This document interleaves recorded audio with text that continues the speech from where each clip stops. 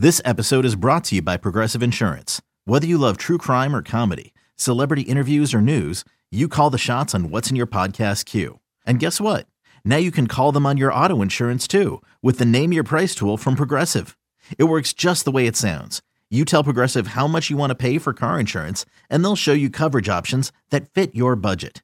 Get your quote today at Progressive.com to join the over 28 million drivers who trust Progressive. Progressive Casualty Insurance Company and Affiliates. Price and coverage match limited by state law. You could spend the weekend doing the same old whatever, or you could conquer the weekend in the all-new Hyundai Santa Fe. Visit HyundaiUSA.com for more details. Hyundai, there's joy in every journey. Another day is here, and you're ready for it. What to wear? Check. Breakfast, lunch, and dinner? Check. Planning for what's next and how to save for it?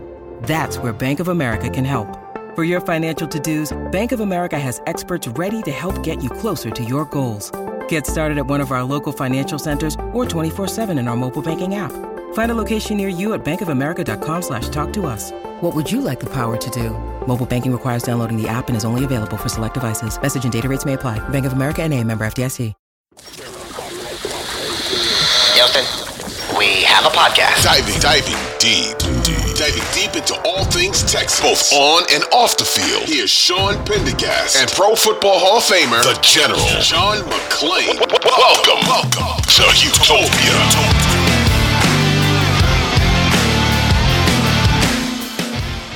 It's a huge game, man. John, it's a good segue into the six-pack here, the pregame six-pack. I mean, what's at stake for the Texans if they win this game? They're tied in record, but they're ahead because of the head-to-head with a really easy schedule. Jacksonville's schedule is not any great shakes either, but they at least have a Cleveland and Baltimore game coming up in the next 2 and 3 weeks before they kind of finish out with a lot of the same team the Texans have played. There's a Carolina game in there. There's a Tampa game in there. I think they close out with Tennessee because the Texans close out with Indy that last week. So these next few weeks, it's really too bad Joe Burrow got hurt because the Jags play the Bengals next week, and they're going to catch the Bengals with no Joe Burrow. Texans beat them with Joe Burrow, but they're going to get Jake Browning. So the Jaguar schedule isn't anything great. But if the Texans win, I think obviously their probability of winning the division exceeds Jacksonville's at that point. And then if they lose, you're talking about now they're 1-1 against the Jags, but they're 2 games back in the standings. And so that's a problem. You know, that's to me, that's a big problem. I think the difference in this game, John, to me is this game is the difference between hosting a playoff game and having to go on the road in a playoff game, if we're going to boil it all down. Also, 2 games. Denver, 5-5, 4 in a row. Russell Wilson, 19-4 touchdown interception ratio is much tougher than it looked to be. It's going to be here.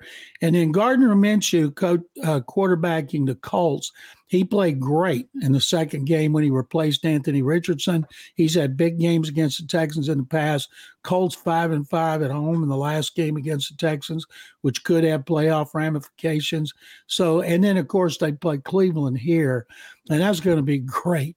The ultimate test. Right now, the Browns are giving up the fewest yards per game than any team in the last 10 years. Yeah, it's crazy. It's crazy. It's a really, really good defense. That's going to get them into the postseason. I think the Browns and the Texans are both going to be playoff teams. I just don't know where in the tapestry they end up fitting in, but we'll see. All right, let's do the six-pack, John. Let's give people players, coaches, storylines, whatever the case may be, things that are going to affect and impact this Jacksonville game against the Texans on Sunday. You go first. I'm going to start with C.J. Stroud because he's had 6 turnovers in the last 2 games, and they've won both games. And so you got to hope that was kind of an aberration, a mirage, and then he'll go back to the way he was before with 3 in the first 8 interceptions. And so he's got to cut back on the interceptions, and even though they were deep in the opposing end of the field, he hasn't hurt them by throwing interceptions deep in his end of the field, but he's got to stay away from the interceptions because you can't keep winning that way. So I'm saying C.J. Stroud has to have one of his best games, beginning with fewer turnovers to beat the Jaguars. Well, this is an opportunistic Jags defense too. I think they lead the league in takeaways. They've got 20 takeaways in 10 games. So this is an opportunistic defense. CJ was able to stay out of the interception realm. The first time these two teams played was during CJ's historic start without an interception, 190 whatever attempts it was. So yeah, I'm completely with you on that. To me, it's very impressive that the Texans have been able to win the last 2 games while losing the turnover battle against the Bengals and the Cardinals. That's actually, weirdly enough, that's one of the things that makes me super excited about the Texans is they don't have to win. They're a good enough team offensively. They don't have to win the turnover battle and get short fields and things like that to win games. They have CJ Stroud, who's the most explosive quarterback in the sport right now. Mine, John, on offense is going to be Bobby Slowick and his feel in the run game. And what I mean by that is you're getting Dameon Pierce back. Devin Singletary has had maybe the 2 best back-to-back games that any Texans running back has had since Carlos Hyde back in 2019. I can't remember Dameon had a few good games last year. I can't remember if he ever had, almost 300 yards back-to-back games like Devin did. He probably did last year.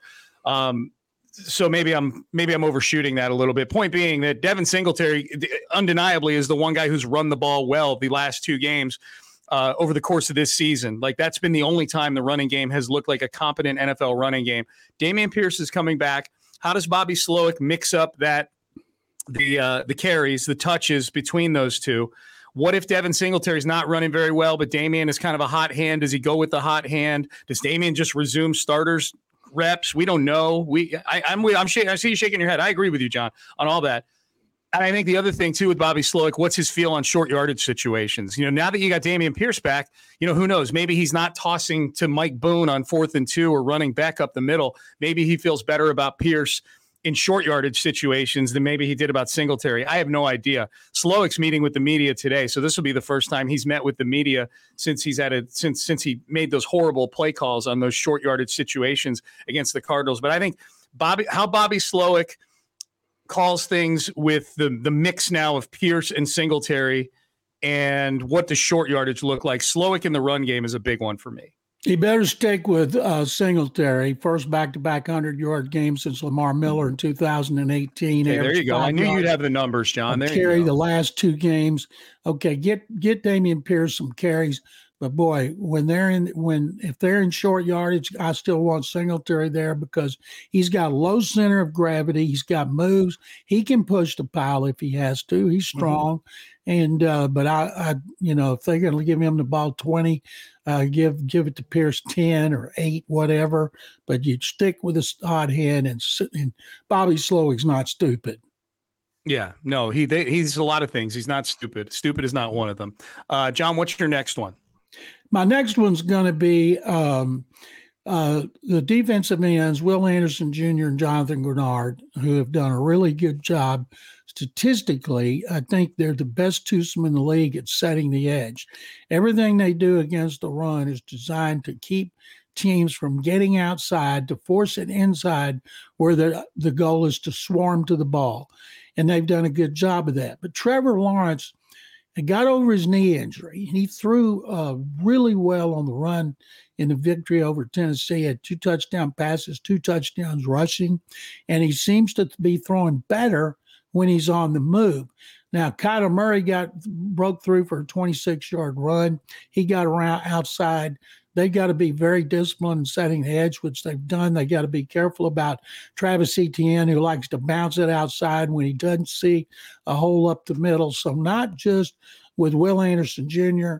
and Jonathan Grenard sacking and hitting Trevor Lawrence, but they got to be great in the running game, which they have been, because Etienne likes to bounce outside. Their interior offensive line's not very good. They get stuffed a lot up the middle. Tackles are better. So expect them to try to get outside, and that's why I like Anderson and Grenard. Yeah, Lawrence has been dealing with a knee for a lot of the year, but he had his best game last week, including running the football. He ran for 2 touchdowns last week. Trevor Lawrence is, when he's healthy, is very underrated athletically. I think he's someone who can hurt you.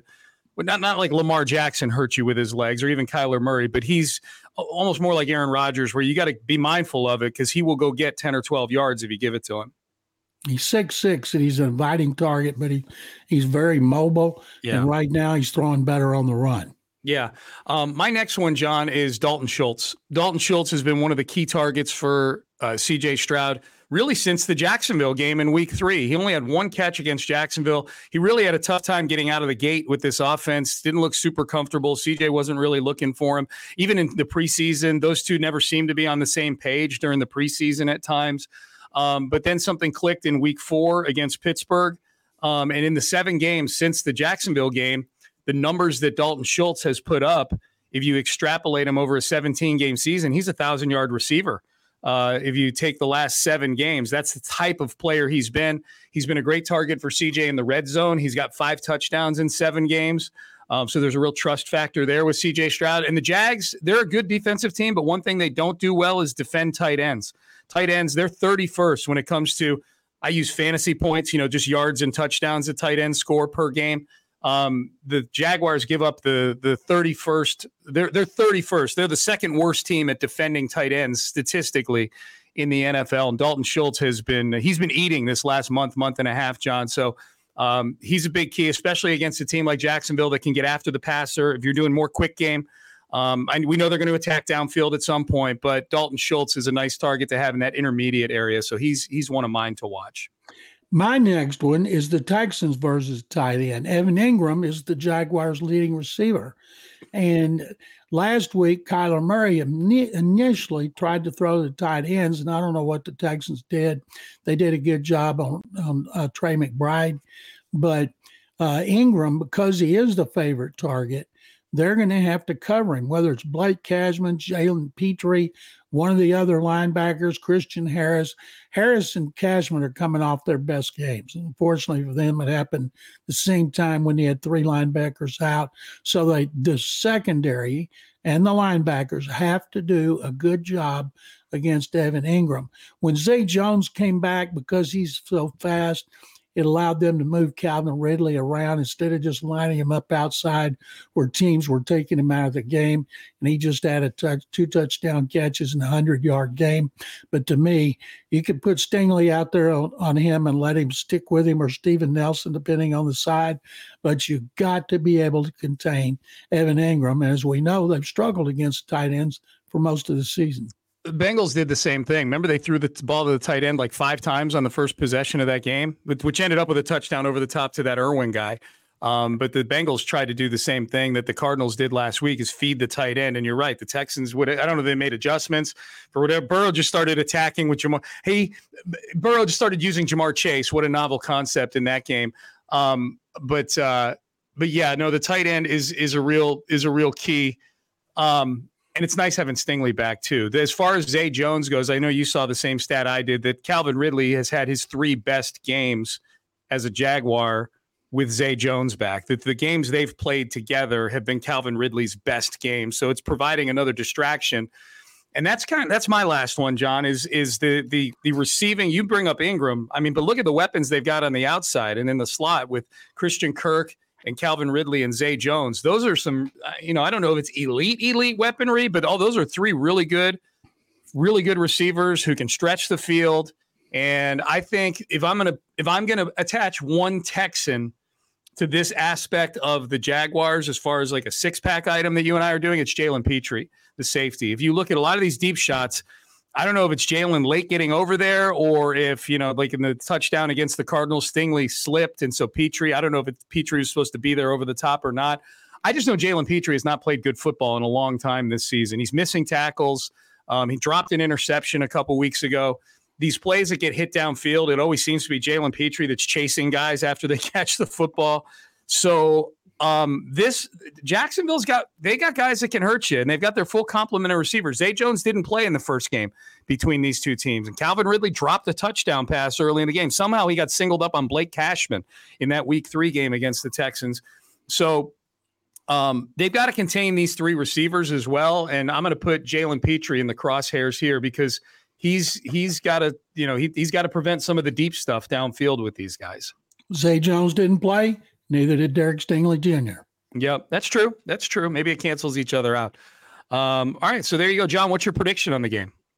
I'm taking the Texans to win this game 28-24. Okay, I've got 27-20 Texans. So you and I are kind of in the same neighborhood. We have them both winning outright. Jacksonville, as you and I talk, are a 1.5-point favorite over the Houston Texans at NRG Stadium on Sunday. Should be rocking. Should be a good, raucous crowd out there. And if you're a season ticket holder, you're going out there, get in the stadium early. Let's get in there and get loud early in this game.